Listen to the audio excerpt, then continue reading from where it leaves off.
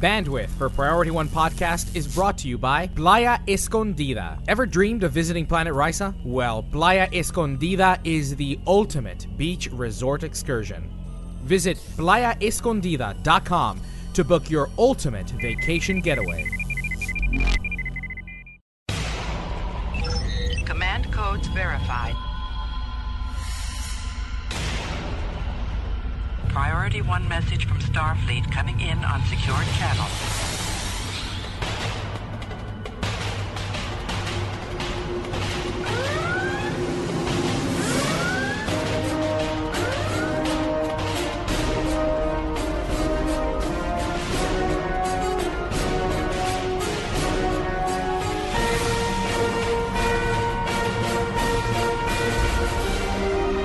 Welcome to Priority One. And now your hosts. Hello, Captains. You're listening to episode 170 of Priority One Podcast, the premier Star Trek online podcast, recorded Thursday, April 17th, 2014, live on TrekRadio.net and available for download or streaming as of Monday, April 21st on PriorityOnePodcast.com. I'm Elijah. I'm Cookie. And I'm Jace. And in the recording booth is our audio engineer, Skiffy. Well, Jace, tell us what we have in store this week. Well, Captains, we've got another big show for you this week as we continue our conversation with Star Trek Online's lead designer, Al, Captain Gecko Rivera, and discuss more features in Season 9 and beyond. This week, we trek out Star Trek culture and some poor habits Cookie Cupcakes would like to see broken. In Stowe News, news keeps ramping up with more dev blogs on Season 9. Then yours truly, Professor Jace, will take the helm of the show with Priority One Podcast's reimagined Field Notes segment. And of course, as always, we'll open hailing frequencies and see what's incoming from you, our listeners. Captains, we want to thank you for your ongoing support of Priority One Podcast. You can continue to support Priority One with real-world donations by helping us reach our monthly financial goals. We are all volunteers, and we could use your help with purchasing new equipment, hosting fees, or to alleviate travel expenses when we cover conventions on location throughout the year. Captains, don't forget that PriorityOnePodcast.com offers more than just podcasts. Check out the blogs and more only on PriorityOnePodcast.com. Captains, don't forget that PriorityOnePodcast.com offers more than just podcasts, with several different bloggers and authors writing for the website. Check out those blogs and more only on PriorityOnePodcast.com. And lastly, Captains, before we move on with the show, we invite you to keep an eye on our social media platforms like Facebook.com/PriorityOnePodcast or on Twitter @STOPriorityOne. We're hoping that every Sunday evening around 9 p.m. Eastern Time, we'll be taking to Twitch.tv for live playthroughs of Star Trek Online, hosted by the cast and crew of Priority One Podcast and the Priority One Fleet. Subscribe to our channel at twitch.tv/PriorityOne. Well, Captains, let's trek out what Cookie has to say about some poor form in Star Trek culture. Jim, what in places? I don't know. Then let's trek it out. This is dedicated to all the new Star Trek fans out there. How many times have you heard this? You're not a real Star Trek fan unless you've seen the original series. Or, Can you believe this person is calling themselves a fan of Star Trek when they've only seen the J.J. Abrams movies? all of you have probably seen the memes on social networks or spoken to someone with that opinion, or maybe you feel that way yourself. Our fleet, Fleet 31, recently did a charity event in uniform, and while we were there, a lovely young woman approached us and asked to take our picture. While she was getting ready to take the photo, she hesitantly asked, "You guys are Trekkies, right?" She almost seemed scared to ask the question, and she flinched after asking it as if we were about to snap at her for using the wrong term. This unfortunately didn't surprise me because I've actually seen that snap reaction to using the word Trekkie at a recent convention. I'm not sure why it's anyone's business how much Trek a person has seen, or if they know the difference between a warp core and a Bussard collector, but I've been seeing a lot more of this elitist hipster mentality in the Star Trek universe lately, and unfortunately it has been around for a while. The same thing was said about TNG fans who didn't see the original series, or DS9 fans who didn't see TNG, or Voyager fans who didn't see DS9, etc., etc. For whatever reason, people seem to be irritated by other people who like Star Trek after only seeing a little bit of it. Why, though? Perhaps they think there should be some kind of initiation or investment of time that must be paid before one can earn the title of being a Star Trek fan. Maybe they feel that since they have spent X amount of time and energy into Star Trek, that others who have not don't deserve to be associated with it. It could also be that they think you haven't really experienced it to the full. Or maybe they think the portion that you viewed was not a good enough representation. I, for one, give Star Trek far more credit than that. I don't think it takes watching all the different television series, movies, books, etc. in order to know that you like it. Who knows, for some people it could take as little as one movie or episode. It really doesn't take much because of how awesome it is. It's Star Trek. I honestly could not blame someone for getting a taste of it and deciding right away that they like it. But whatever the reason may be, people are saying these things to new Star Trek fans. What does this accomplish? Well, a few things. It alienates new fans. It lets them know that they are really not welcome to express themselves or show how they have enjoyed what they've seen of Star Trek. And it shows them that their opinions are just not as valuable. It sends the message, because you don't know as much as I know about Star Trek, you are not a true fan, and most likely never will be, because I was a fan from childhood and you were not. This not only scares new people away, but it makes their first Star Trek fan experience generally unpleasant. But who decided these Star Trek fan rules and requirements? What right, really, does anyone have to tell you what you are or what you are not a fan of? How would someone else know how much you enjoyed the Star Trek film or episode you just watched, how it affected you, and how often you thought about it after you watched it? How would someone else possibly know how that movie or episode really made you feel? Now, hopefully, even the new fans that are made to feel foolish will still continue to like Star Trek despite all of that, because it's just that good of a show. I think it can survive even if its main supporters are trying to drive away new fans. But why would we want to drive away new fans? The more fans, the more demand for new content. Wouldn't it be great to get a new Star Trek TV series? Wouldn't it suck if it was canceled after the first season because it didn't have enough viewers? So if someone wants to call themselves a Trekkie or a Trekker or whatever, it's all the same to me, a Star Trek fan, instead of putting them down for the content that they haven't yet explored, why not support them and make them want to explore it further? Just a thought. I've been going to the conventions, I want to say, for the last 6 years now, right? So I think in those 6 years I only missed maybe one. Not only to the New Jersey convention, but I've also now been to Vegas at least twice. And what I have noticed over the course of the last 6 years is that there has been an influx of younger, fresher blood coming to the convention. And what do I mean by that? Well, when I first went, I think I was 24 the first time I went to a convention, right? If I'm doing the math right. 23 when I first went to a convention. And I felt really out of place. I was one of the youngest there. You know, I didn't have any friends to go with. I didn't have anybody to kind of hang around with and talk to. I had to be social and talk and meet with new people. I went to the first year I went, I went all out and did the captain's chair, so I had that little dinner party thing. And that was fun because I made some contacts and I made some friends. But I was, like I said, I was probably one of the youngest and very few 20-somethings at the convention. And what I've noticed over the years with the new JJ, particularly with the new JJ movies, is that there's a lot of new blood coming into the conventions. And here's the thing. With new blood comes new money. And with new money comes attention from CBS, right?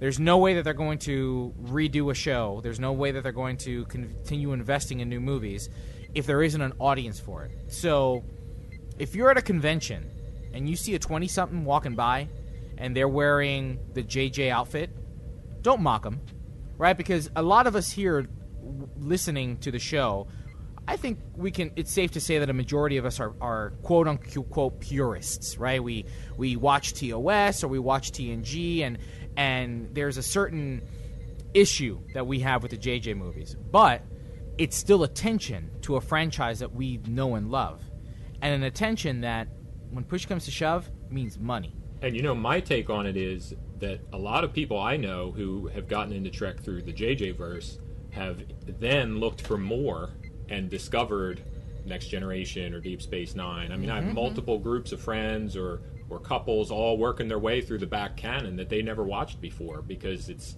back in the public consciousness. Yeah, that's spot on. And with that, we have to be attentive to that. You know, when I first got into going to cons, you know, I never felt out of place. I never felt like anybody was judging me, like, who's this new guy? Fortunately, right? But that's not to say, and, you know, Cookie, case in point, you know, you had an experience at a charity event, and that's not to say that others are not experiencing that there are others that aren't being looked at oddly because what's that 20-something doing, you know, at the Star Trek convention? I remember last year, as a matter of fact, I interviewed 2 young girls, and I asked them, okay, so what brings you to Trek? Oh, we found, you know, we love Zachary Quinto as Spock. He's so dreamy, and it was super cool. But it's cool because it injects new life into the series. It injects new interest. You know, despite a majority of purists' reservations about the JJ films, if not for them, maybe we wouldn't have Star Trek Online the way we have it right now. Maybe we wouldn't be seeing a third film come out. So be careful. Be careful how you give looks, you know, when you're at a convention or when somebody says, oh, yeah, I watch Star Trek. Welcome it. You know, invite them. Invite them to watch more. There are a ton of ways to welcome new members into the Trek family. So make sure that you're treating them nicely. Here's our first community question. Now, I know about half of you may not agree with me, but do you feel that fans of Trek can sometimes be a little too hard on one another? Does this only happen in Star Trek, or how about other franchises? Let us know your thoughts in the comment section for this episode on PriorityOnePodcast.com or in this episode's post on the official Star Trek Online forums. Discover something that you think the rest of our listeners would enjoy hearing about? Send them over to us via incoming@PriorityOnePodcast.com. All right, Captains, let's jump right into Star Trek Online news. Computer status report. Status. Incoming message. I'm only in the mood for good news today. Season 9 is shaping up more and more as we draw closer to its release date of April 22nd. And with Season 9 Devblog number 12, systems designer Jeremy Bordicus Cryptic Randall introduces players to the new 8472 Counter Command Reputation track. With the Undine threatening the Alpha and Beta quadrants, the Federation is going to need new, improved equipment to help combat the threat and assist in stopping the Undine. As with previous Reputation tracks, you'll need to earn marks, in this case Undine marks, to progress. You can earn them by completing any of the 4 new PvE queued events. You'll also earn isomorphic injectors that, like Borg neuroprocessors and Voth cybernetic implants, will be needed to complete projects for that elite gear.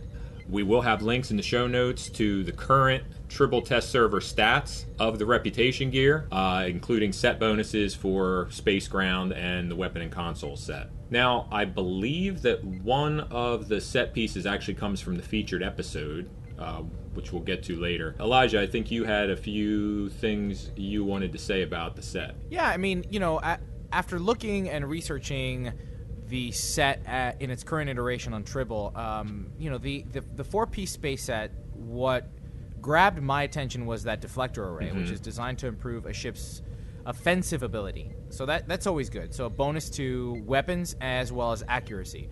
So for any ship captain, that's definitely a plus.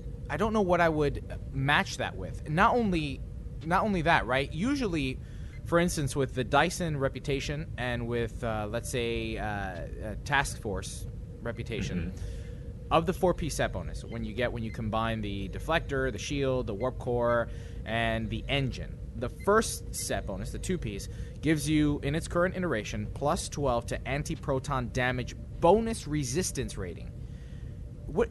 I'm sorry. It's not plus 12 to anti-proton damage. It's the resistance to anti-proton damage. Is that what I'm reading? Right. It's because that's the favored weapon of the Undine. It's a resistance to their main attack. You see, I'm not digging the 2-piece set bonus because it's hyper-specific, right? It's very hyper-specific to the Undine. Whereas, for instance, the Dyson Rep or the Task Force Omega or even the assimilated consoles offer a pretty decent set bonus when you just run the 2-piece. So for me, I'll probably stick to running my Dyson Deflector with my Dyson Warp Core for the shielded critical systems bonus, and then assimilated module with kinetic cutting beam for the Omega weapon amplifier. But I don't know yet that I would combine any other pieces from the Undine space set. Well, see, I compare this set bonus to something like the Aegis, which gave a plus 5% bonus defense for 2-piece set bonus, but it beats that by also giving the anti-proton damage resistance.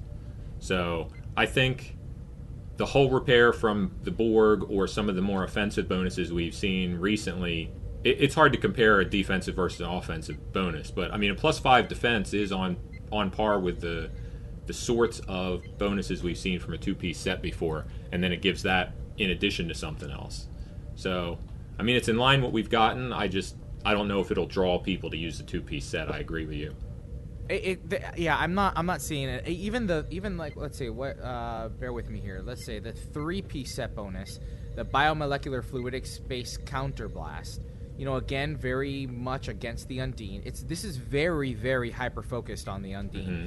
The only one that I think, or the only set that I think would be attractive, at least in my Chimera build, would be the Counter Command Ordnance set bonus, which are the consoles and the weapon set combinations, right? So a 2-piece set bonus will give you plus 25 photon projectile weapon damage, and then plus 15% to phaser and disruptor weapons.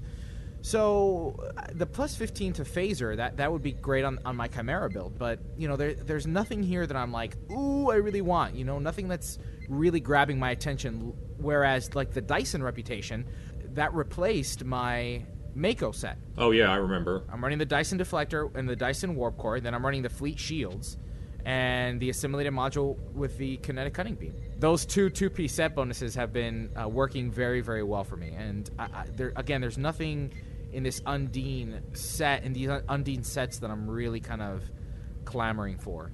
Well, I do have to say that the Deflector array is really cool because there's not a lot of pieces in that slot that target offensive abilities for non-science captains. I use a Fleet Deflector just for the science cooldown, so that's something I might actually use in my build, regardless of the set bonuses. The Deflector array? Mm-hmm. But, I mean, a 15% bonus to your energy damage type is like half a console, and right.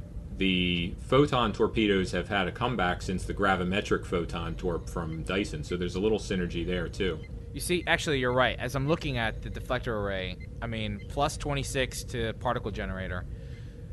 The Deflector's pretty handsome. I may swap out the Dyson Deflector and find another way to get the 2-piece set bonus on Dyson, just so I can have this Deflector. Because you're right, this is a pretty mean Deflector, actually. That whole set gives a lot of bonuses that are either directly to offense or to speed maneuverability, which we don't see that across the whole set many places. Usually it's like a mix of offensive or defensive, and it's a little more focused set, even if it's not exactly what you're looking for in a set.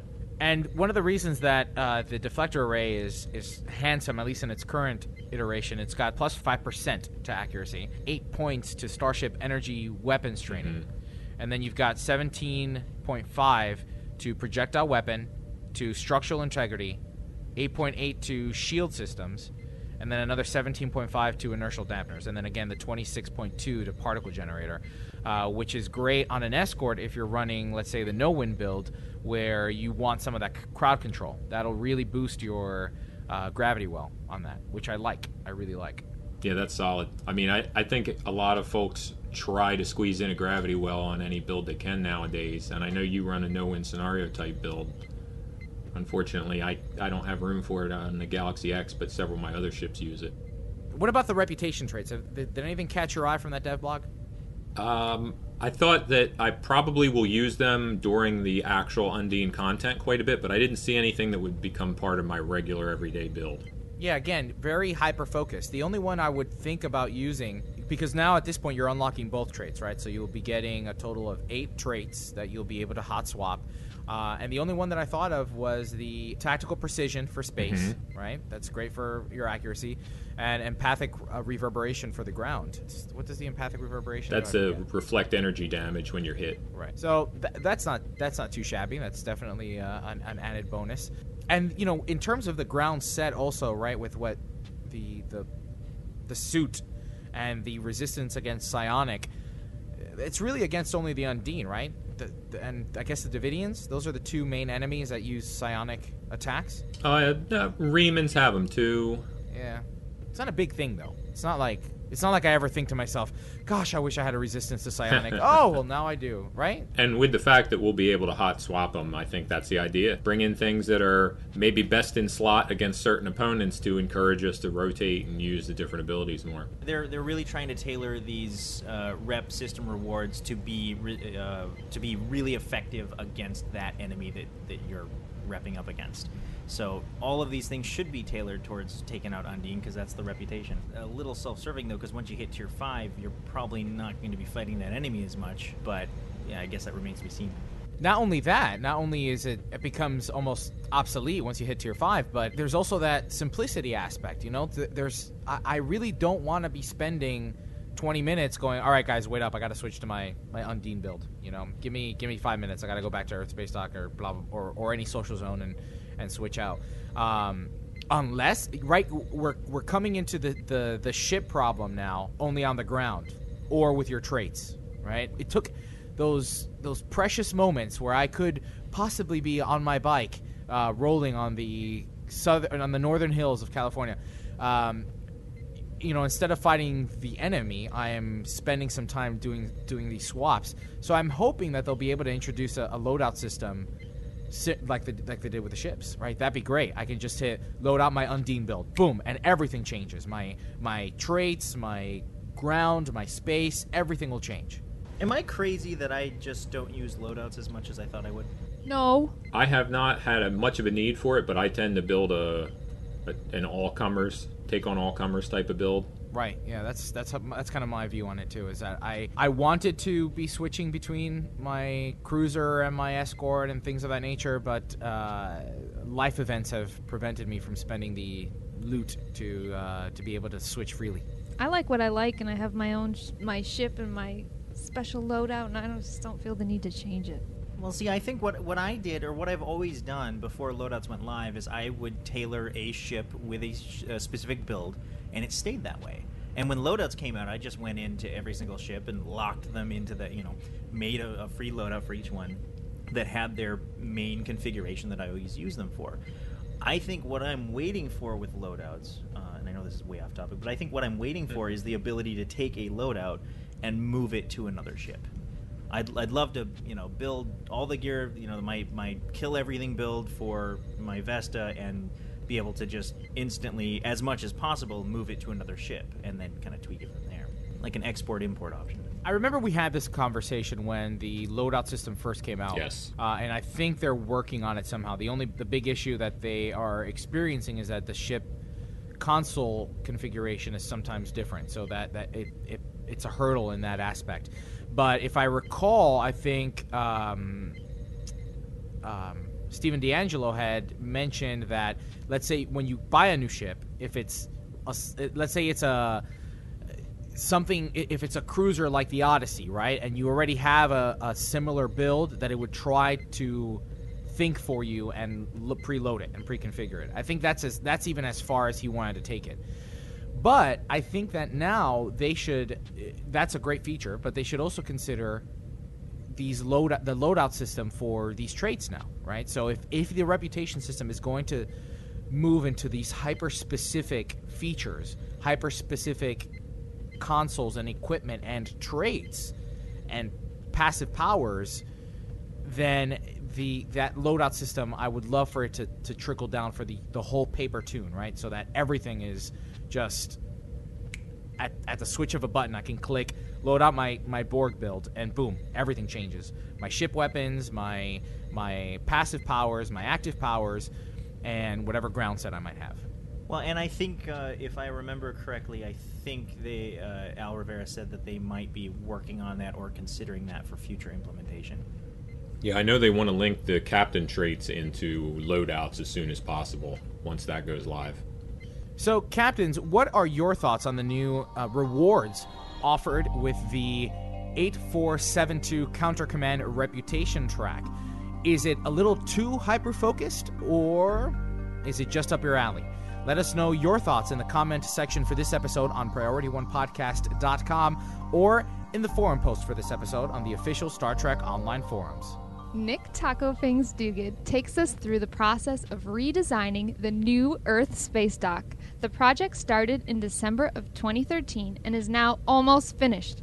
They explored a few different options and ideas, but after many discussions and rough drafts, it was decided that there would be one main floor, other than the mezzanine and the basement, which is needed for foundry missions and sketchy meetups. Oh, and by the way, the basement looks a lot less creepy now, so good job on that. They also made sure there would be a view of both the shipyard and Earth, so its new location is near the outer wall of the docking bay. There are some amazing pics of this in the dev blog, or you can always log into the Tribble server to see it for yourself. There's also a very cool time-lapse video that was posted on the forums and linked to in the dev blog that shows a good chunk of the progress. So, what do you guys like most about the new ESD? I am very excited about the new changes to the costumes of the people roaming around Space Dock. Have you guys seen that? What costume? All the NPCs in the Earth Space Dock on Tribble now have a revamped uniform. It's a variation on the Odyssey uniform from the Fleet Starbase, and they all match. Cute. I like the water. I like playing in the water, running through. There's a lot of water in it this time. Lots of water noises. You know, if there's something that Taco Fangs does really well is that he really knows how to engage the community. So the fact that he took a screenshot and then GIFed that all together for the community to see the evolution of what it takes to build, not just one. It was all parts of Earth Space Dock that he created. It was a really nice touch. So yes, a big shout out to Taco Fangs. Great job, Nick, as always, just impressing the community. I'm a big fan of that beautiful environment that feels like Star Trek, right?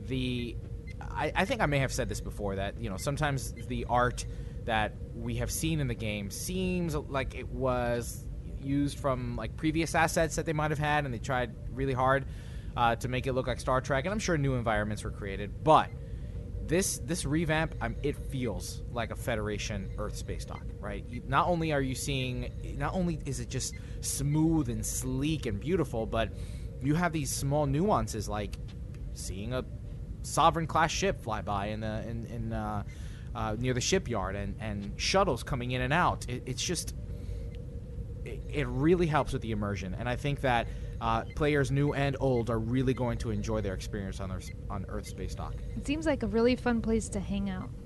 I think it goes with the style of the Origin Bridge and the new tutorial corridors and all that too. So it's kind of a seamless experience for new players coming in. They do their first mission, they experience that environment, and I have been using the Origin Bridge on my Galaxy X, by the way. I really like it. And then go to this new space dock that is designed with that same aesthetic in mind. All right, Captains. In Season 9, Devblog number 14, systems designer Phil Gorgonzola-Zaleski introduces players to the coming changes to Raiders in Star Trek Online. So here's some news for you Klingon warriors.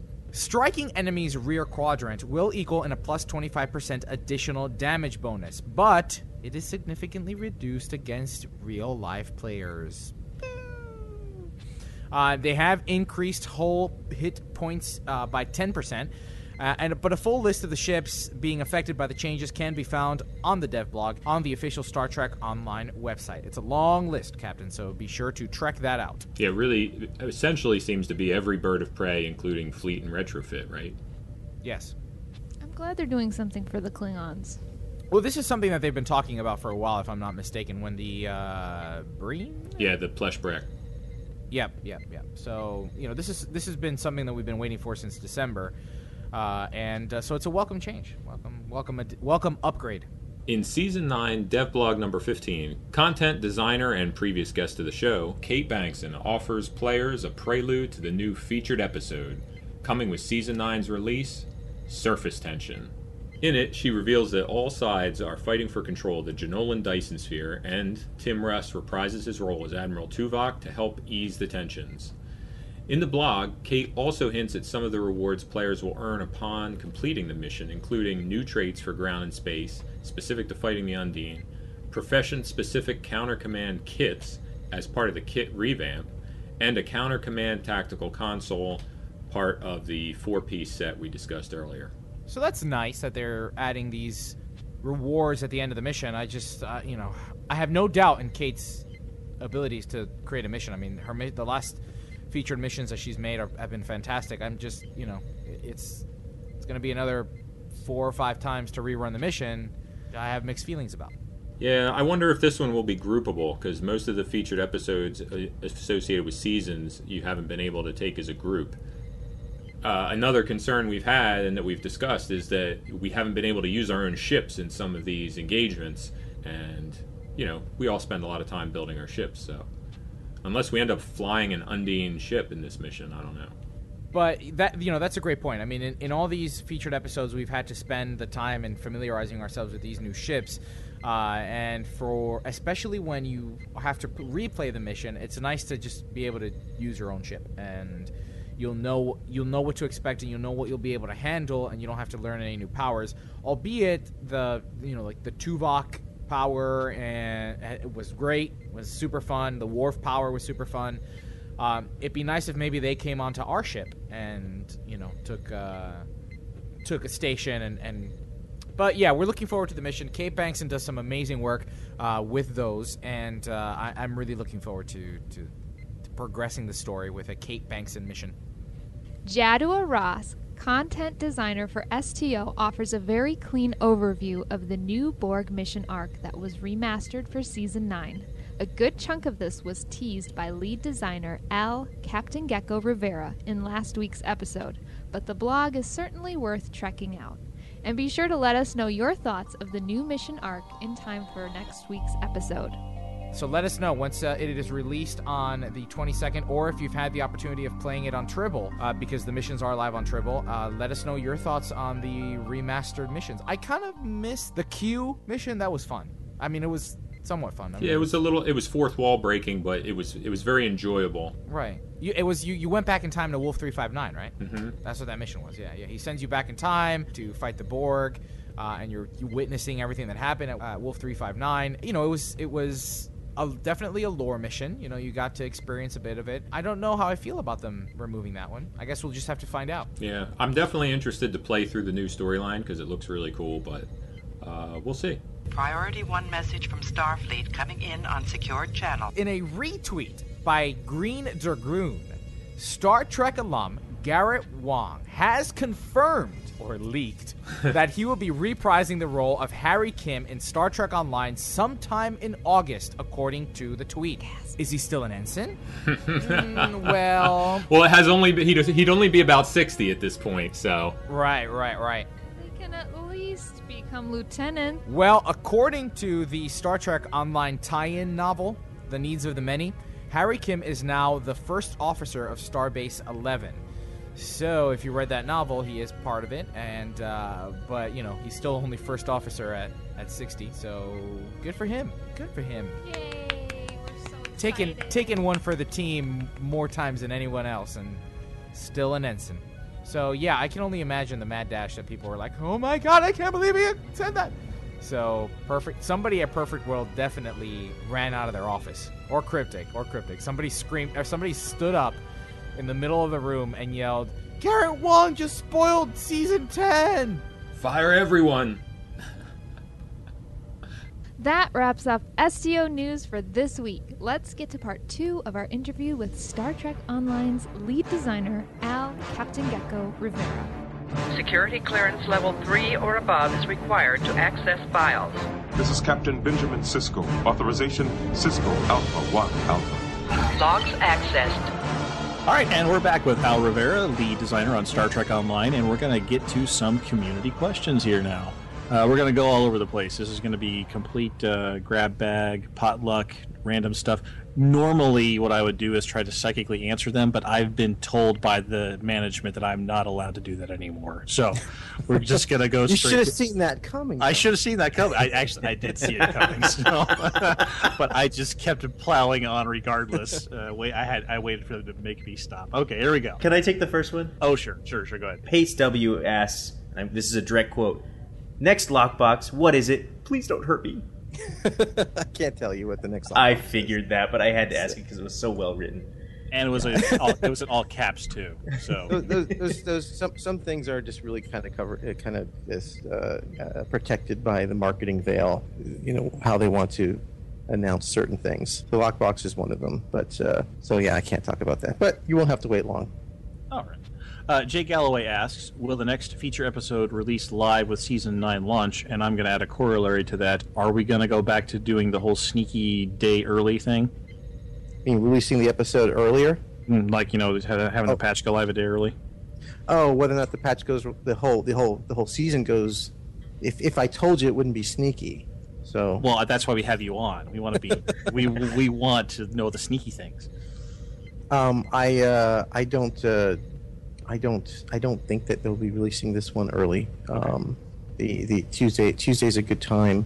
I think that it probably when was January 30th? Why did we do it that one time? I think it might have been because, let's see, the anniversary was on the 30th. No, it was a Thursday. It was a Wednesday Thursday thing. Yeah, they put it. It was a nice surprise. It was really nice to have that.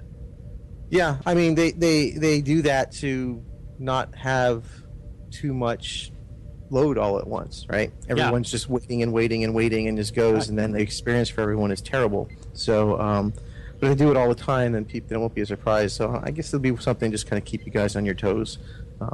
And depending on the day, this one is going out on a Tuesday, not usually a really busy day for us. So, considering compared to like a Thursday or a weekend, so they will probably go out that day. But honestly, it's not something that it was a surprise to me. So that we're going to do it a day early. Oh, okay, cool. That sounds cool. Okay. So not something that it's more of an operations kind of thing. All right. We heard in from Orangitis, and he's curious, is there anything specific we should save our Zen for? Anything specific you should save your Zen for? No, you should spend it all. See, every time we release new seasons or expansions, there will always be things to because to spend your Zen on, because that is when we have the most people playing, and so that is when we have the most opportunity to sell stuff to you. So yeah, there will be stuff to sell and buy, and there'll be lots of dilithium you're going to want to get. You might want to buy some dilithium for things. So there'll be a new lockbox, but there will not be. We're not launching a new ship with Season 9. It's just whatever's in the lockbox. So. And as a general rule, there's no reason to save your Zen. You should spend it all right now. You should spend it right now. That's what I thought. Okay. And we don't usually launch a ship with a lockbox because we don't want they compete with each other, right? Oh, so right. Yeah. we'll launch a lockbox, and then the ship will come out later, or vice versa, right? So there will be a lockbox with Season 9. It's about time. It's hitting that cadence. Speaking of spending Zen, I think there's going to be a few people that are wondering this. I have a couple of trait respecs and respec things that are going to be discontinued. What's going to happen to those ones that have already been purchased but haven't been consumed?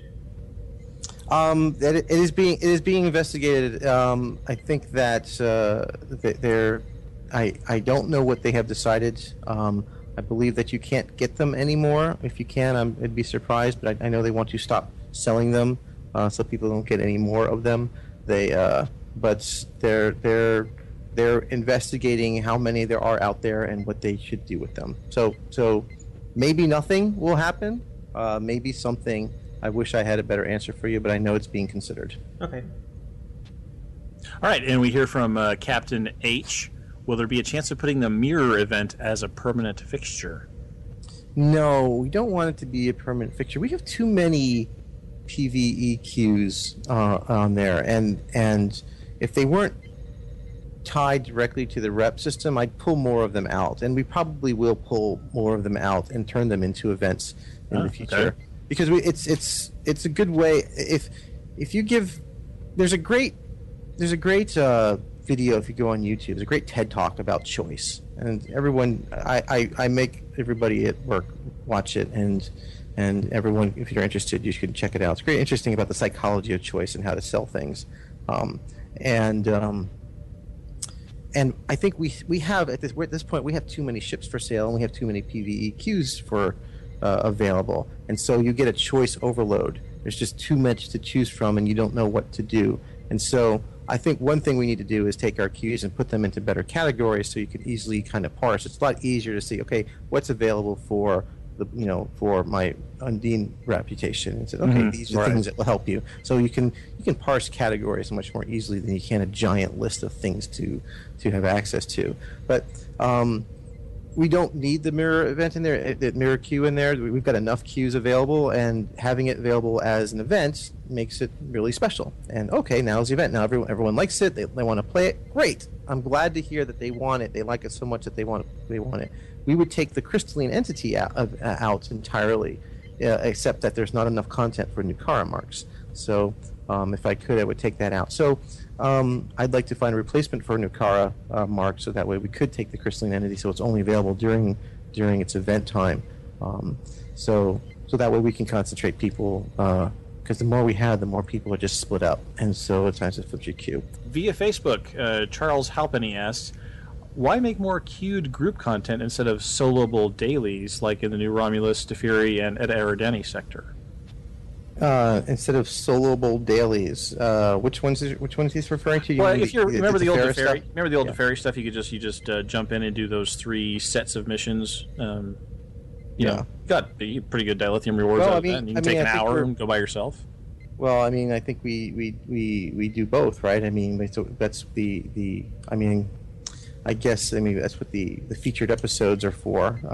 If you looking for like a solo STF, I think that's sort of the thrust of the mission. I want to go play a challenging piece of content, but I don't want to have to wait for it to queue.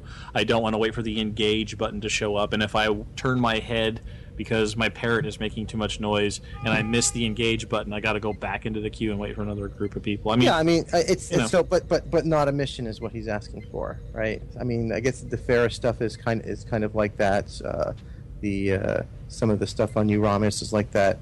I mean, I think we introduced some of that really with the ground battle zone, right? As far as, I mean, if you're playing with other people, but you're technically solo. It's the same thing with our space battle zone, right? I mean, you could go to the space battle zone and you could play solo. You don't have to play with other people. The content actually scales based on how many people are around. So we kind of have that now. As far as hang on, I want to clarify that real quick. So if I'm in a battle zone by myself, I could complete the battle zone myself theoretically. Well, you probably won't be able to complete the whole battle zone because you'll never be able to do it fast enough to hold all the points. Right, but that's his question though. But you will be able to participate in there, and you can do 1 point, and other people could do 1 point, right? So. Oh, but then I need other people. You do need other people, but you don't have to talk to them. But see, that's the problem with Star Trek Online. Well, you can just log in. You can just log in and you can play, right? Like I logged in, and other people were taking another point on the other side of the map. And says, okay, well, I won't go there because I want to play with them. I'm just going to take this point by myself. And so, yeah, it's kind of like solo and a half. I mean, it's not really solo, but it's not really group content. You don't have to queue up. You don't have to play with other people. But other people are affecting things that you were doing. So it's solo and a half. So it would be interesting to have a queue event that's not a mission that you could play over and over again. It starts to get a little gray. I'm not sure exactly what's the difference between something that I could solo and play and queue by myself, but it's not a mission. What technically would be the difference other than the rewards? Well, I think that's really where I think that's where the thrust of the question goes. Is like I want to go get my marks. I want to go do my reputation things I need to do, but I want to do this. I want to do it just by myself. I don't have to depend on anybody else to. So it's really about it's really about the rewards to get the marks. You want to do reputation solo. It's not because you don't have enough solo content. Right. It's because and it just I think maybe the thrust of the question is just an option where I don't depend on other people. I can log in at 3:00 in the morning when no one else is on. And well, if you're just about getting marks, I mean, you can get your marks solo in both the in the Dyson rep and in the Undine rep by doing the Dyson adventure, the inside the sphere, the space adventure zone, as well as the ground adventure zone, and now the space battle zone for the Undine rep. So it's mostly soloable, and you can kind of, if you're in the Dyson sphere, you can, fly around and pick up all kinds of little marks of little found missions everywhere. But the idea is, I'm not trying to dismiss it, because I think it's an interesting one to just have more solo ways to get marks, and we actually have added some as an experiment to for instance, when you play the new featured episode, the first time you play, you will get some marks, and we actually added marks you can get Omega marks from the end of the new remastered Borg arc. Another reason to go play that. Okay. So yeah, you'll get some Omega marks in there, but currently it's only the first time you play. It's not repeatable. Oh, okay. I kind of was thinking about, why don't we just make it repeatable? But we were a little shy about doing that. Generally, I think the concern is just people finding exploits. If you put it in certain places, and it's just that much easier to just get it. As long as we can ensure that it is time for rewards are there. As long as it's on that curve. As long as it's on the time for reward curve, then then I'm generally okay with it. If people are playing and they're enjoying it and they're perfectly fine, I don't care what they play. Okay. Right? As long as they're having fun and they're not exploiting it and finding some loophole to that. And sometimes it's a little harder to do that with group content than it is with solo content. But I don't think that's a real reason for us not to do it. So I'll keep it in mind and see if we can come up with more of that in the future. All right, well, good. Switching gears to the Foundry, we received several questions from folks like the Grand Nagus, Blue Dragon 77. Really, the Grand Nagus had a question about the Foundry. He did. Can you believe that? This is my surprised face.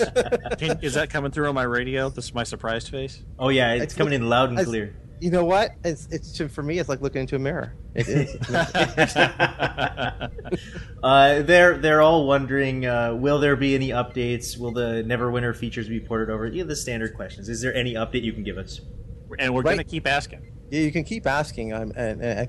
We've answered it before, and Stephen D'Angelo asked it before. Where Foundry is not one of the bigger focuses of Star Trek Online right now. It's just not. What is a focus is we do want to continue to fix bugs for it, and we are fixing bugs. And unfortunately, our Foundry time, a lot of our Foundry time just got eaten up by another exploit. People found another exploit, and was not only were they exploiting, but they were flaunting it, and they're going on Reddit talking about, haha, you'll never stop us, and no one's going to do anything about it. Well, we're doing something about it, but thank you for wasting everybody's time. So now we have to spend all our Foundry time fixing this other stupid exploit. That people, it's just time to just pull the rewards. That's the thing, is that we want to have. It just is. That's what you want to do, right? I want to add more rewards to it, right? I want to turn it to a reputation, right? I want to have a Foundry reputation. That would be super awesome, but it just. And we wanted to put XP into it and all these kinds of things. It's time to pull the rewards. It's just time to pull the rewards out. And until, you know what? Do you know what kind of revolt I would have in my hand if I pulled the rewards from there? From who? From the exploiters? From people the non-exploiters. My missions aren't being played as it is. You get it's not whether or not lithium from playing my missions because they're long story content missions that are beautiful, and I made them all nice and pretty and everything. I made YouTube trailers for it. Nobody plays them. They're not being played now.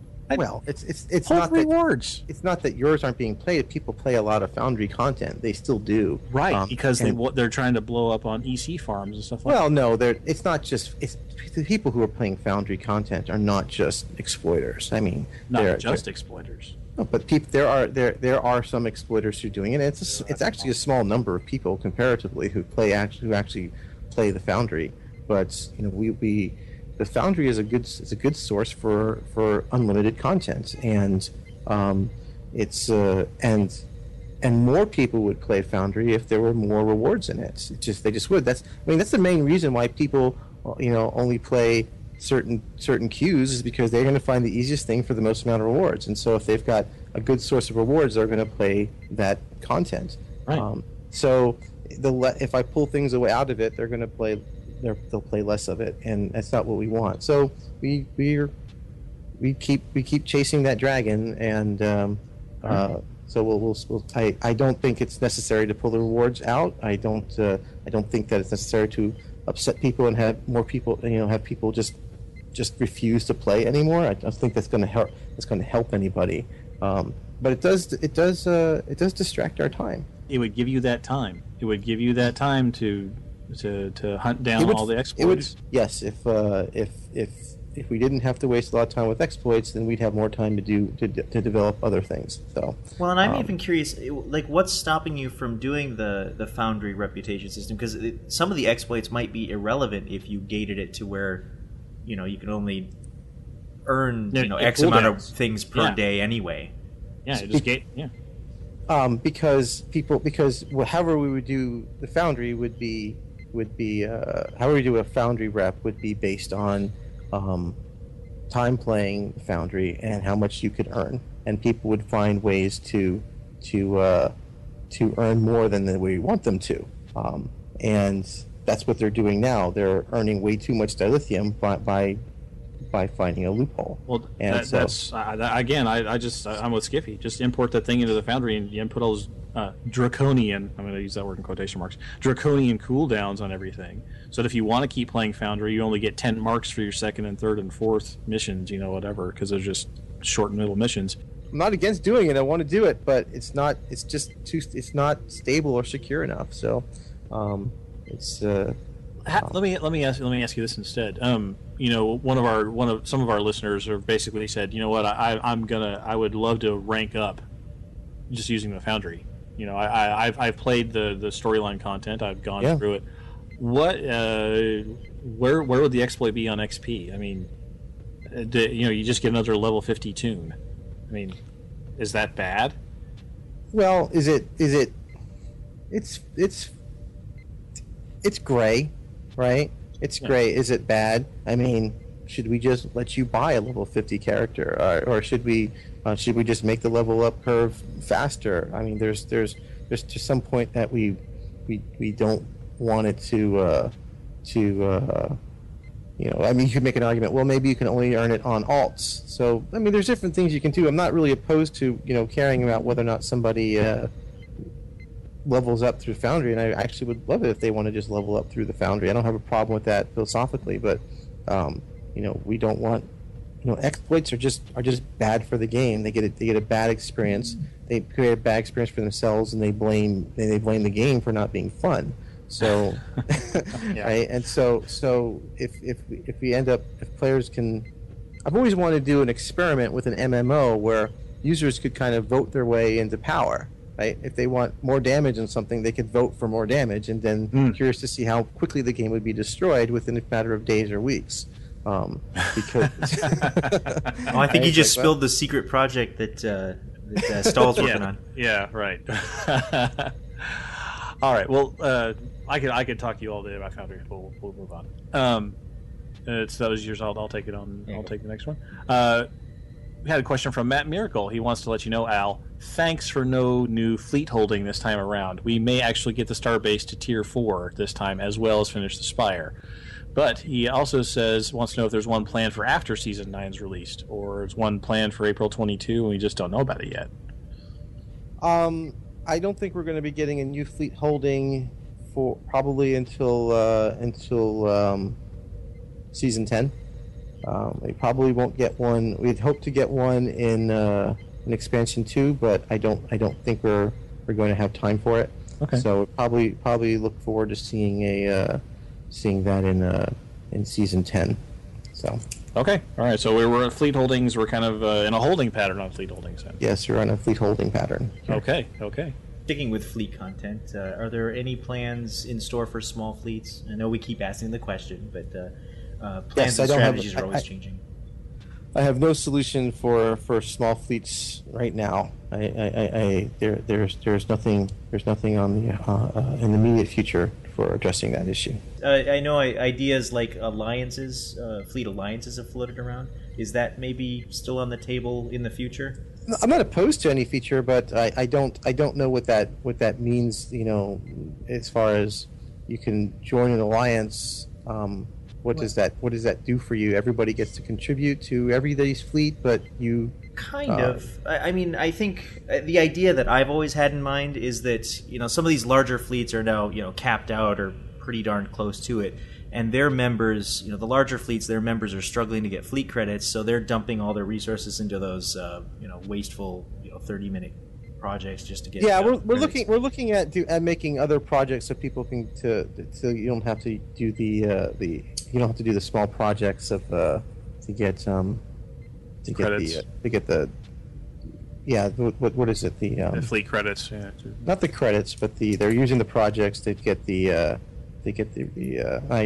provisions, okay, in order to get their fleet credits, and they want big projects to throw in a whole bunch of marks to get some fleet credits, and so we're looking at adding a project like that. But instead of that, I think the idea would be if the larger fleets could ally themselves with a couple of smaller fleets that are still leveling up, then they just have access to dump their resources into that fleet, get the credits for it, and the smaller fleet benefits from progress. It's an interesting idea. Yeah. Then the smaller fleet doesn't get any their fleet credits. But they don't know. The small ones are a small fleet. Yeah, a small fleet doesn't need any fleet credits. I've got 4 million credits. I'm in a fleet of 4. Yeah, if you're in a small fleet, you are credits coming out your ears. Yeah. You don't need credits. So here's another pitch, and I have pitched this one to you before. I'm going to pitch it to you again. Have a project where it's like a trade shipment that flies from the big fleet to the small fleet, and it just dumps it into XP for the small fleet. So you get all the big fleet together with these huge packages of marks.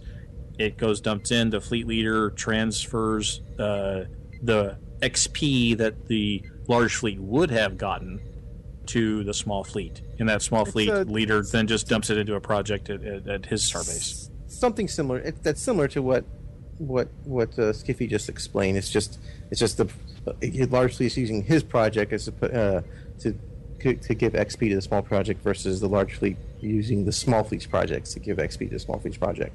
So effectively, large fleet donating resources to give XP to the smaller project. Yes. Fleet XP. So I don't. I think that in order to do that, we have to make sure that the large fleet is really getting something out of it, right? They're getting credits. Their members are able to get credits now. Right. That's what they're getting out of it. Yeah, there's a lot of them. Do they need it? Yes. Yeah. Large fleets need a place where their members can go dump a lot of things in to get fleet credits. Small fleets, they have fleet credits out the ears, and they need no more. What they need is fleet XP so they can rank up their star base. So that is an economic imbalance that's been persisting since the launch of the Starbase system. I've been very lucky. I've been very, very lucky to have a couple friends in larger fleets, and they're topped out, and they're like, "Hey, can I leave my fleet, come to yours, dump in stuff to get credits, and then go back to my big fleet?" And that's worked, but it's just such a it's a clunky workaround. Yeah, it's aberrant workaround. Yeah. Well, those are some really neat ideas. I like those thoughts, and I'll bring them back to and you don't need to make any mechanical changes or any extra holdings. It's just an additional project. It's just a project for the large. Well, I think it's underestimating that how many mechanical changes would have to be made there in order to access somebody else's fleet and transfer that data there. It's not a matter of just adding a project, which is pure data. There would be code involved in a system like that, but it doesn't sound unreasonable. All right. One thing that keeps coming up over and over again: a pet bag. Can we have a pet bag, please? It's actually come up, and I think it's something that could happen in the future. We don't have anything currently being developed for it, but we are looking at, for instance, with the crafting revamp, of having a separate crafting bag, right? So you don't have to carry all your anomalies with your regular loot, and crafting resources are really lightweight. because they have no powers on them. They're just an empty item. Right. And so we can actually have more of those.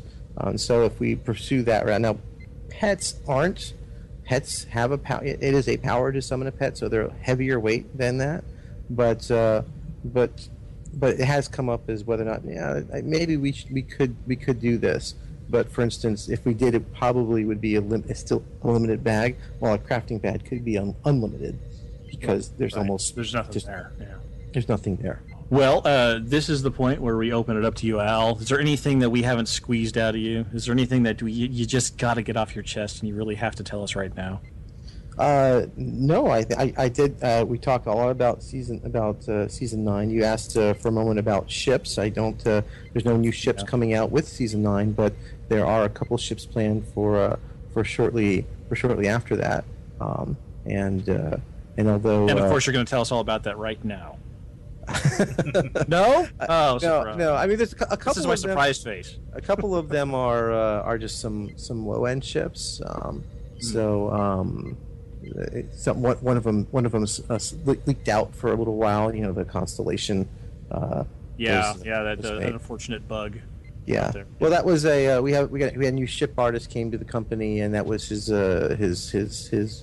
tutorial ship to work on was the Constellation. So we have that available, and we'll that'll come. That's not like a huge deal, but Thomas the Cat has suggested us we release it with Captain Picard Day. So Captain Picard Day. Okay. Yeah. So maybe if we have if timing is right, then maybe we'll release that with Captain Picard Day. But we're all planning on a new ship that hopefully come out, in maybe a month or so. That's a Federation ship, and I still want to get the. I think maybe if we can get the Negvar refit, and along with that, and I also still got to get the. Still got to get a Fleet Garumba out there. That shouldn't take too long, but we're working on a lot of ships right now for Expansion 2. So. Ship resources are really thin because we're loading up for Expansion 2, and that's going to be a very that's. Do you guys have 3 ship artists now? We currently have 3 ship artists. Wow, that's. Well, we had I mean, we had 2 for a while. We had 2 for a while, yeah. So recently had a 3rd. Are there any plans still? You'd mentioned in the past you wanted to get a broadsider in. I think at one point you were talking about an Andorian broadsider. Yeah, we got really far with doing that, but it got held because the real problem is effects. Because the idea is to have a broadsider that can shoot cannons, on port and starboard side. Right. But all the cannons, and not just cannon, but cannon and the cannon rapid fire and scatter volley version of those are all separate effects, have to be modified so they use a different set of effects nodes. So because right now they only work on cannon nodes, which are there's outer cannon nodes and inner cannon nodes for heavy cannons and small and regular dual cannons. Now there'll be a whole different array of port and starboard. Port and starboard 1, port and starboard 2, port and starboard 3, port and starboard 4, because they'll be different. So now all of those have to be manually updated with just typing that in. I'm a fan of moving that up on the list because I use turrets on my Audi, and the scatter volley just looks funny. So if you can make that happen, I don't. All the turrets fire from one point. Exactly. It looks goofy. So I'm a fan of this move. Let's get this done. It's a big effects task. So let's ram this one through, Al. Let's get that one done. Move that up on the sticky note. Move it up on the whiteboard. Just a couple 3 notches. Let's do it. No, I don't see why that wouldn't happen now because you said that. Oh, good. See, wonderful. We should do this more often. We really should. And we really should, Al. But as always, thanks for stopping by. We really appreciate it, and always love having you on the show. Oh, it's my pleasure. Hail Hydra. All right. All right, Captains, take out your notepad. Professor Jace presents his field notes to help you get the most out of your gameplay. I'm sure there is an answer. Well, better get some facts. All right, Captains, welcome to a brand new installment of Field Notes. We're going to do something a little bit different this time with Field Notes. Hopefully the start of something new and to us, and hopefully to you as well, exciting, where we are going to tackle some basic topics in depth as well as working in some of the latest changes to the game as they come out. We're going to start off by tackling the topic of defense, which is relevant to all captains regardless of class, regardless of ship type, and regardless of your preferred role. Everyone needs to defend themselves at least to some extent in order to survive and play their role in an encounter. So this will most likely be a 3-part series. This is part 1, the captain, and I'm going to talk about captain powers, traits, and skills as they pertain to defense. Part 2 will be the ship, including the ship and its equipment. Part 3 will be the crew, focusing mostly on bridge officers and duty officers. But that's getting ahead of ourselves. Let's start off with your captain abilities. All captains have abilities that they gain as they level. Some of these are universal to all captains regardless of class. Some are specific to your chosen specialty, whether that be tactical, engineering, or science. We'll start off with captain abilities that are universal. 2 of these are useful in defense. I use them constantly, almost whenever they're off cooldown. The first is evasive maneuvers, which while it gives you a speed boost and a turn rate boost, which are very helpful as I fly cruisers, which are somewhat ponderous at times, it also gives a boost to defense. So it causes a flat reduction to the chance that enemies will be able to hit you, which is fantastic. Any attack that misses obviously deals no damage, so that is of great value. The second ability is Brace for Impact. This is going to give you kinetic resistance, so it'll help you resist damage from incoming torpedoes, so you can hit this when you see it coming. It also gives resistance to your crew being killed or disabled. So it will reduce the impact to your crew of taking torpedo hits. I found this necessary in Mirror Invasion Elite, for example, when the Typhoon battleships or the Dreadnought at the end would fire its torpedo spreads. If I was not at maximum health, I needed that Brace for Impact to weather, even through my shield, which are resilient shields, which we'll talk about next time, and thus have a lower bleed through of damage to the hull. Still would take heavy damage from these torpedo spreads. So Brace for Impact, fantastic. All captains get it. Make sure you have it hotkeyed or on your bar. Same with evasives, very useful. Both of them are excellent powers. So now we're going to look at some of the specialty powers. Tactical we'll address first. They have the fewest defensive related powers, as tactical captains tend to believe that the best defense is a good offense, which I can't argue with. I have 2 tactical characters. I certainly enjoy doing mad DPS, if you will. The first is Tactical Initiative. Now this is more of an indirect power. It reduces the cooldowns on all your tactical bridge officer abilities. So we'll really look at this more later, but the main thing here is that it'll reduce the cooldown on your tactical team, which now no longer shares a cooldown with engineering or science team, and helps with balancing your shields when you're being fired upon. It redirects shield power to whatever facing is currently being fired on. So being able to use that as much as possible is great. But again, we'll come back to that more when we talk about tactical bridge officer abilities. Tactical initiative, though, almost always you're going to want to use it when it's off cooldown. It's just going to reduce all your tactical bridge officer cooldowns, which is good for any tactical captain. Tactical fleet is going to add, among other things, plus to maneuvers and plus to defense to your entire group. That's going to benefit your entire team and help them get hit less often by enemies. Another thing that really, there's no reason not to use it almost at every opportunity. Engineering captains get the most defensive abilities. These are your heavy tanking captains if you want to go that route. One great quality of Star Trek Online is that any captain can fill any role, but engineers do it better. Engineers have rotate shield frequencies, which gives them shield regeneration and reduced damage to shields. EPS power transfer, which boosts all power levels, including shield power, so I do still consider it relevant for defense. Nadion inversion, which gives a resist to power drain. This is another little bit indirect ability. This is so enemies who have power draining attacks can't reduce your shield strength through that method. Miracle Worker. This is the crown jewel of the engineering captain. I love this as an engineer.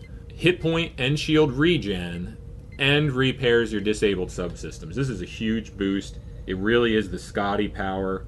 It's your oh crap button, your oh shillelagh button if you're Elijah. This is going to get you out of a pinch. And finally, Engineering Fleet, which gives your whole team damage resistance, a power levels boost, and a hull repair boost. So you can see here that engineers have a mix of both hull and shield healing abilities, some of which they can share with their whole group. Really flexible, really versatile. Science captains get more than tactical, but fewer than engineering. You have sensor scan, which gives an improved stealth detection, another indirect defensive power. I'm not really going to talk about stealth detection a lot in this defensive series, but I did think it was worth mentioning. Second is scattering field. This is an area effect energy damage resist. So this is going to assist yourself and any team members or allied ships within 3 kilometers will gain a resistance to energy damage. Now you can compare or contrast this with Brace for Impact, which specifically gives you kinetic resist. This is talking about your beams, your cannons, your turrets. Then Science Team gives a shield strength boost, power drain resistance, like we saw with Nadion Inversion for engineers, and shield damage resistance to your entire team. Another team boost. So everybody has a team boost. Tactical is the least defensive, although it still does give that defense bonus. Engineer and Science just have a slightly different focus. The Engineering gives damage resistance, power level boost, hull repair boost. Science gives shield strength, power drain resist, shield damage resistance to the group. So those are your captain powers as they pertain to defense. Obviously everybody has some other powers as well, but those are either more offensive or more utilitarian powers, and as such they'll be the subject of a future episode. So having talked about your basic innate captain powers, starting at the top, right? So first thing you do is you create your captain. These are the powers you're going to get as a captain. Now let's talk about traits.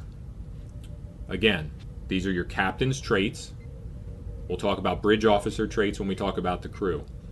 So all captains have certain traits that can help them with defense. The first is Astrophysicist. This gives a +10 to sensors. This is going to help defend you against placate and confuse effects. These are much more widespread in PvP. You can probably get away without this in PvE. The second is Efficient Captain. This is going to give a +30 to your warp core efficiency. This is going to boost all your power levels, including your shield power.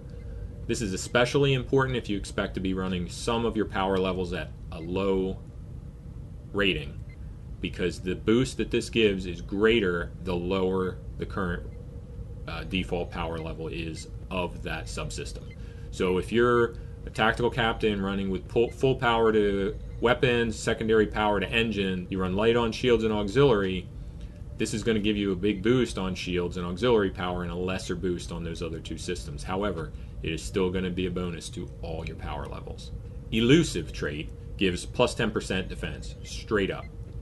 Can't really argue with it. This is going to be a straight reduction from your enemy's accuracy. Depending on what your enemy's base accuracy, your end result of this, stat-wise, against a particular opponent, may be more or less than a 10% boost, but regardless, it's a fantastic power, worth slotting on any character potentially, and it's just going to reduce the number of hits that strike you, which there's nothing better, right? It's like dodging. Techie gives a +30 to hull repair skill, so you're going to get back hull strength at a greater rate, which is good because there used to be more ways to get hull repair, like stacking the leadership trait on bridge officers, which doesn't work the same way anymore.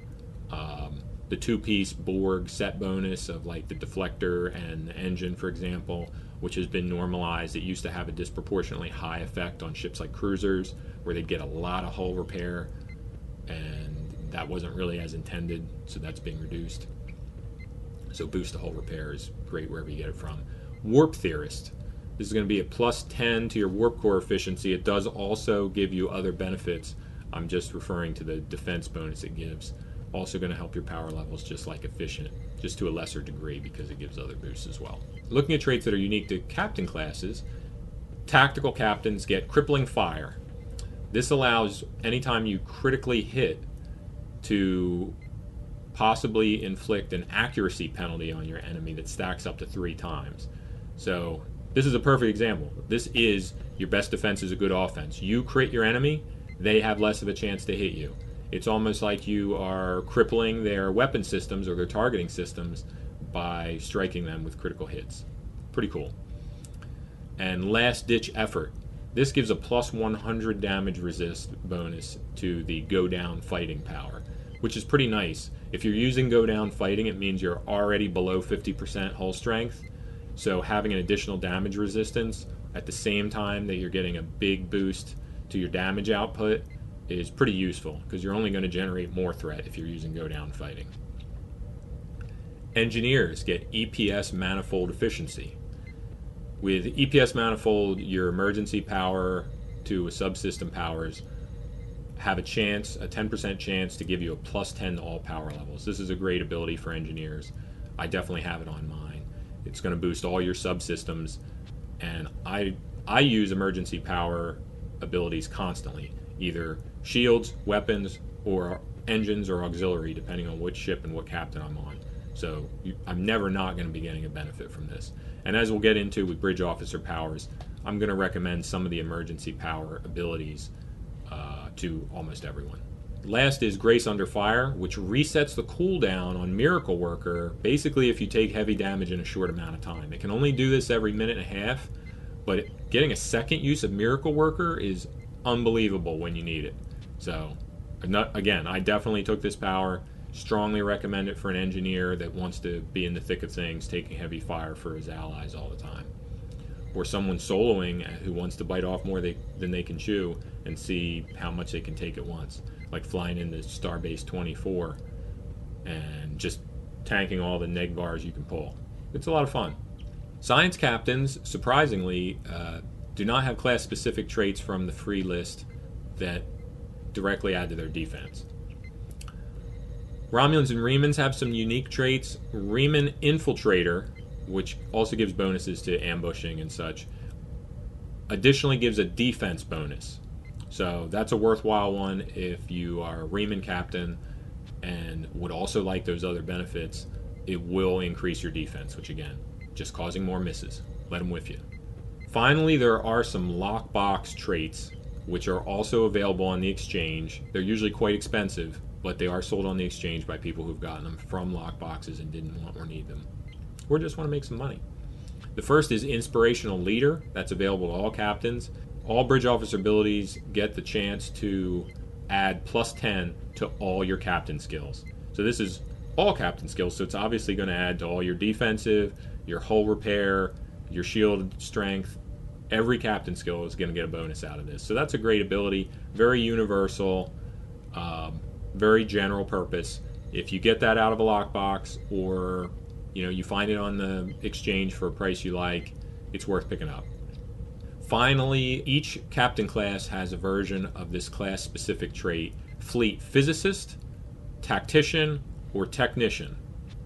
Fleet Physicist is for science captains and adds a shield heal over time ability to Science Fleet. Fleet Tactician adds immunity to slowing effects, such as that from a Chronoton torpedo, to Tactical Fleet. And Fleet Technician adds a hull heal over time to Engineering Fleet. So all of these are nice defensive abilities that get added to your already partially defensive captain-specific team boost. So another one that can be worthwhile, worth checking out. Finally, last but far from least, are captain skills. Now I want to start with a note about captain skills. When you're spending skill points on captain skills, you've got a 1 to 9 scale. So most folks probably already realize this, and it does display it, but it's not always clear cut. Your first 3 points are going to get you the biggest return on investment at a plus 18 rating in that skill for each point. The next 3 points, points 4, 5, and 6, are going to give you a plus 10 for each point. And points 7, 8, and 9 are going to give you only plus 5 for each point.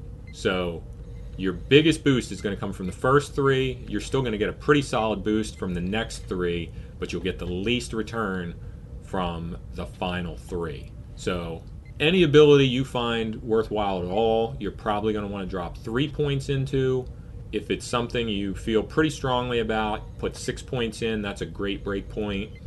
And I would really only put 9 points into something that is related to your captain's personal specialty, whether you want to be a tank or a healer or a controller or a pure damage captain. Those are where you're going to want to spend those extra points just to get the every last erg of power out of your capacitors or what have you. So we'll start with tactical captains again. The tactical related skills, and again, everybody gets access to all the skills. I'm just taking them basically in the order they appear on the skills screen. Tactical systems, there's only 3 that really directly relate to defense. That's Starship Attack Patterns, which is going to give you a boost to all your attack patterns. Some of your attack patterns do have defensive effects. We'll talk about that more when we get to bridge officer abilities, but this one can be worthwhile, really regardless of what attack patterns you choose to use.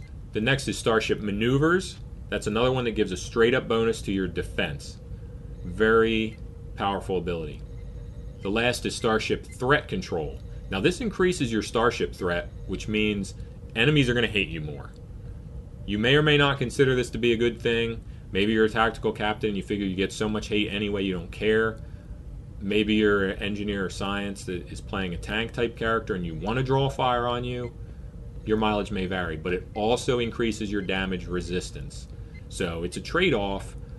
It wouldn't necessarily be your top priority if you're a tactical captain in an escort, for example, or a science captain trying to zip around, throwing down gravity wells everywhere and mostly avoid detection, or maybe a KDF stealth character that wants to be able to shoot and scoot.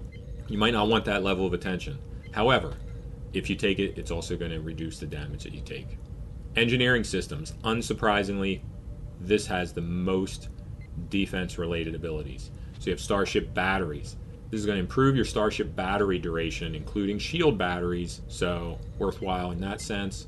Starship Hull Repair, self-explanatory. It increases the rate you get your hull back. As I mentioned before, there are less and less ways to do that. Structural Integrity, that's going to increase your hit points, your actual hull rating. Starship Subsystem Repair, this increases the rate at which your subsystems will come back online if disabled, especially bad if your shields or engines are disabled. Shields disabled, you're going to be taking damage to bare hull in the meantime. Engines disabled, you're dead in the water. You will no longer get that defensive bonus you get for moving, which we'll talk about more later, but you want to be moving at all times if possible. Starship Warp Core Efficiency, bonus starship power when the power rating is low in that subsystem. That's what some of these prior traits added to. Worthwhile for most captains. How much you put in it may vary. Starship Warp Core Potential, which is a flat bonus to starship power to all subsystems. Great ability. Starship Hull Plating. This is going to improve your energy damage resistance, as opposed to Starship Armor Reinforcements, which improves your kinetic damage resistance. So torpedoes and mines for kinetic, energy for getting hit with cannons, turrets, beam arrays. Starship Shield Performance, just like with Structural Integrity, it's a straight up boost, in this case to your shield power. Lastly, Science and Operations Systems. Just like up with Captain Powers, you have more than a tactical captain but less than an engineer. But again, these abilities are available to all. Starship Shield Emitters, that's going to improve shield heals. Starship Power Insulators, that's a resist to energy and shield drain. Starship Shield Systems improves your shield hit points as opposed to your power rating. Subtle difference. We'll talk about more when we talk about shields. Starship Inertial Dampeners, this is a resist to holds, disables, knockbacks like a tractor repulsor and a slow. Starship Sensor, which will improve stealth detection, but it also gives you that confuse and placate resistance. Now, this is a lot all at once, but I want to give you a rundown of what captain abilities, whether it's your powers, your skills, or your traits, can assist in the defense of your starship. Now, rep traits will factor into this, traits from reputation, but we know this is still a work in progress. So I'll cover them in a supplement once Season 9 is out, and all those changes are finalized on Holodeck. We've seen on Tribble that they've already gone through some changes and some reworks based on feedback. So if you have skin in that game, I recommend you get on Tribble, take a look at it, test it out, give your feedback on the forums. They are responding to that when offered. So in closing here, you can see that every captain, whether you're tactical, engineering, or science, has the potential to make a difference not only in their own defense, but in the defense of their entire team through judicious use of their abilities, traits, and skills. So this is something you should take into account no matter how you're planning on playing. I know whether my first Vice Admiral level character was flying his Defiant in ISE as a noob, to nowadays flying a very solid and durable Galaxy X Dreadnought. Defense is always something that I've taken into consideration because, frankly, no matter how much damage you do, when you're dead, you do 0 DPS. So next time we'll talk about ship classes, ships, and ship equipment on another segment of, well, actually that brings us to our next community question. Field Notes isn't a Trek enough name for this segment, really, is it? What should we call this from now on? Let us know your thoughts in the comment section for this episode on PriorityOnePodcast.com or in this episode's post on the official Star Trek Online forums. We are now accepting submissions for a new name for the Field Notes segment. Possibly something to do with my colleague's nickname of me as the Professor, but not necessarily. We just want something new, something a little more Trek-inspired, and something to go along with this reboot of Field Notes. And no, not Field Notes The Next Generation. Message coming in, sir. Hailing frequencies. Open. See, we are getting to know each other. All right, Captains. Because of our interview with Al Rivera last week, we did not pose a community question to y'all, so this is just some good old-fashioned feedback. Our first piece of feedback comes from Dan Koheiser via the PriorityOnePodcast.com post for episode 169. Except for the number of passive abilities you get from start, the incoming changes for Season 9 I see as good changes. Or at least not ones to get so upset about. The power difference between people who did a lot of work to get where they are as opposed to new people who have yet to do the work should be there, to award the people who actually work through the grind to those that have not. Thank you guys and Al for putting this episode out. I'd like hearing about the thinking behind choices made. Dan, I'd also like to thank you for submitting a pronunciation guide to your name for Elijah's elucidation. It's a fair point. I mean, you do want there to be a difference, but how big a difference is okay for actually running missions together and feeling like you as a new person are pulling your weight? Not only that, but, as people progress and move on and get more powers, for the newbie player that just makes endgame, there's a lot of catching up they're going to have to do. So how long before they just say, well, forget this. I don't want to spend another 6 months just trying to grind out the reputation projects. Yeah, just to feel like I can hold my own. Right. Ward Khalees commented via PriorityOnePodcast.com, I think that activity or involvement is what should be looked at when calculating rewards. The frequency of things such as weapon activations, device and gear use, speed throttling, BOF abilities, and captain abilities that are used. Those should be added up and measured against the other players and any major disparity. High or low should be rewarded as such. No, that's fair. That's what we were talking about with AFKers and people who just fly around while everybody else does the mission, like we were experiencing occasionally in Mirror Invasion. Yeah, it's just where to set the threshold on that, I think, is the tough part. Because you don't want to punish somebody who just doesn't know what they're doing. Yeah, what would be cool?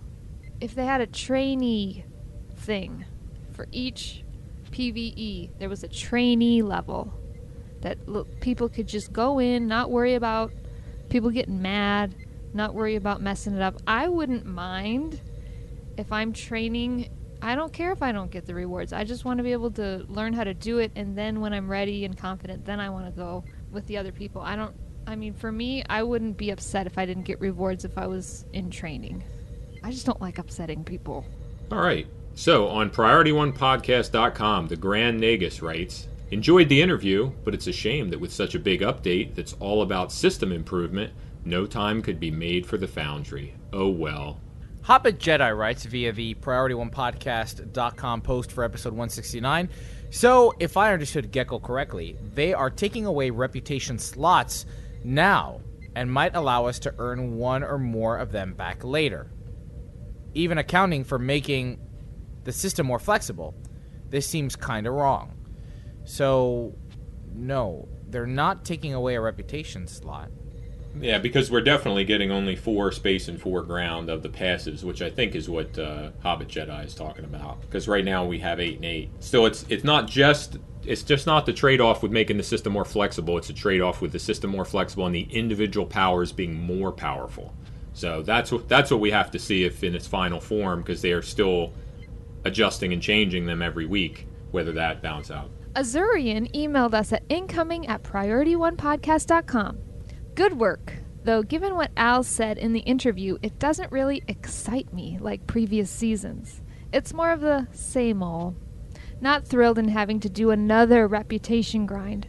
STO really needs to change course and put some real excitement into the game. No more content people get tired of the next season. We need actual long-term content fun. All right, so what are you talking about, Azurian? Give me an example of long-term content fun that you're never going to get bored of doing. No, it's true. I'm having trouble even envisioning what MMO-style content I've played that has that sort of long-term appeal. Jace has a good point.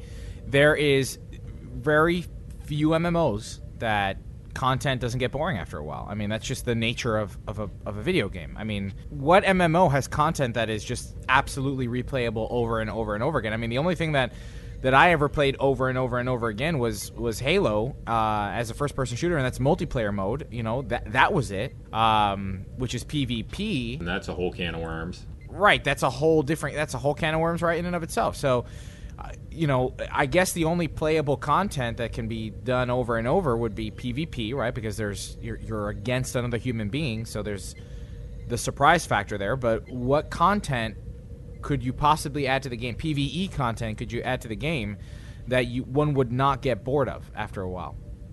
I mean, that's the point of having new content season after season. I think it's a lot about the people.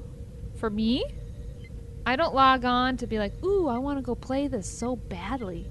It's because of the people.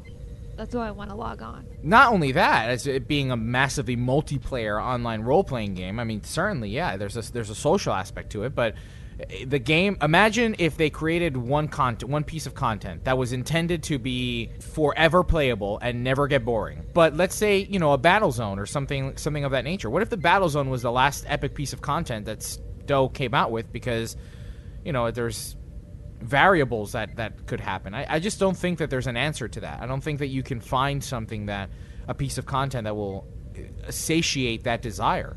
That's why they need to have season upon season upon season. On the Facebook post for this episode, Pace WNX writes, after seeing the rewards for the new rep system post, I recant what I said about not liking the Undine rep. The rewards look awesome. There's definitely pieces that are going to get used by a lot of people I know. I don't know about the whole sets. I kind of agree with Elijah, but there's definitely some really nice pieces in there. I like that heavy biomolecular turret, too. We didn't mention that. Thomas Valentine Townley writes to us via the DOF system. I have it. They should take State of Q and turn it into an occasional special event mission tied into the Wolf 359 Memorial. Every now and then, you would get a call from a mysterious admiral that would request you to take him to the Wolf 359 Memorial.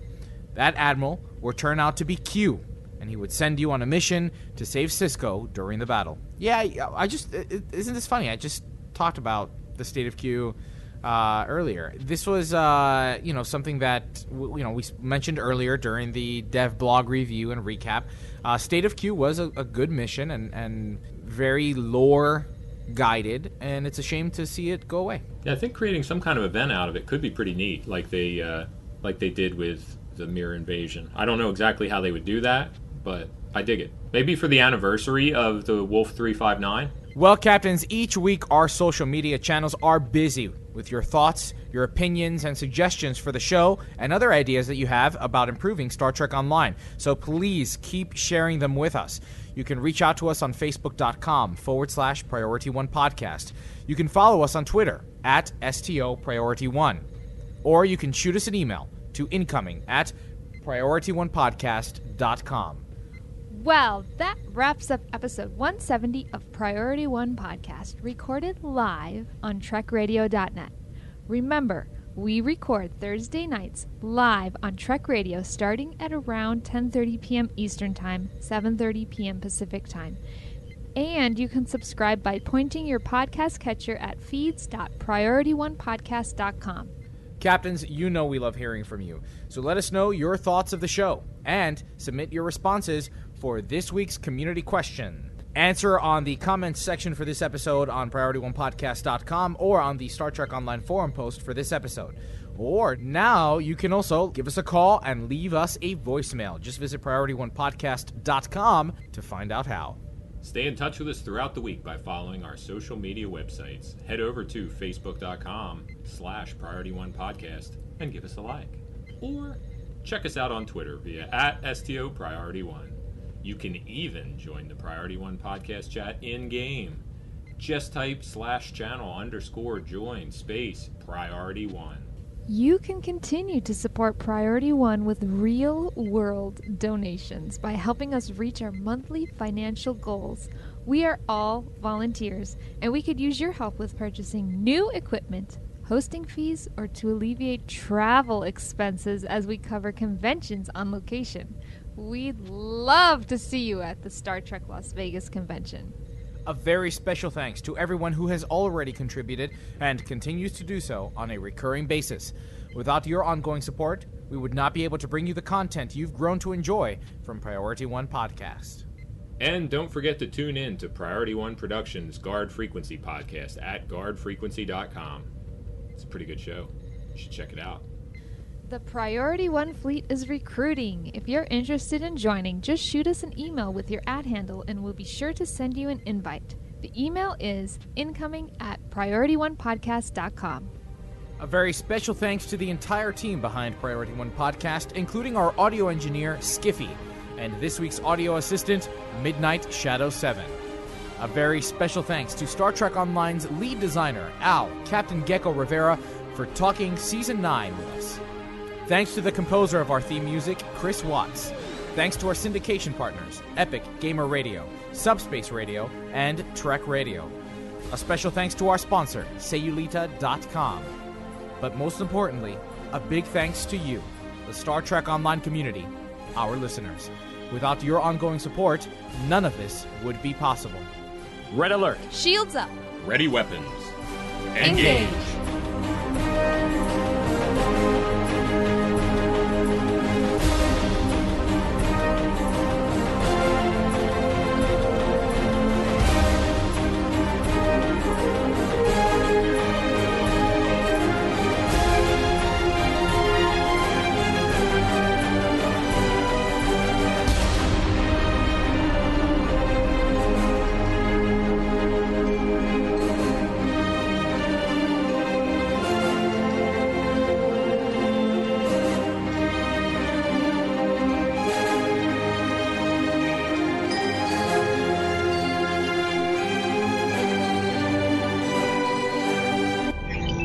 Transfer complete.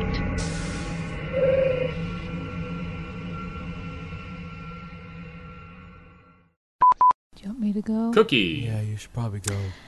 It's a pretty good feedback. You should check it out.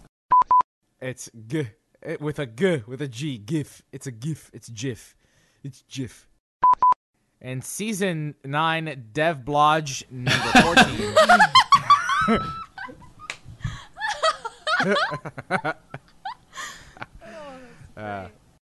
In Season 9, Dev Blog number 15, content, I'm suffering. It's like continent, Yeah. except a little bit shorter. You know, and I'm the one that's not drinking out of all of us. You need to drink for this. It helps you just say everything a lot more loosely. Alrighty then. In Season 9, Dev Blog number 15, content... Nope, it's still not working. In Season 9, Dev Blog number 13, Nick Taco Fangs Duguid. Nick Taco Fangs Duguid. Nick Taco Fangs Duguid. Takes Why are you us... saying it? What the hell was that about? Nothing, never mind. Don't worry about it. Apparently you're mega muffed, whatever that means. I think he means muffled. Yeah, Fargonaut said muffled. You said mega muffed. No, Fargonaut said mega... Oh. I just read that wrong. I'm sorry.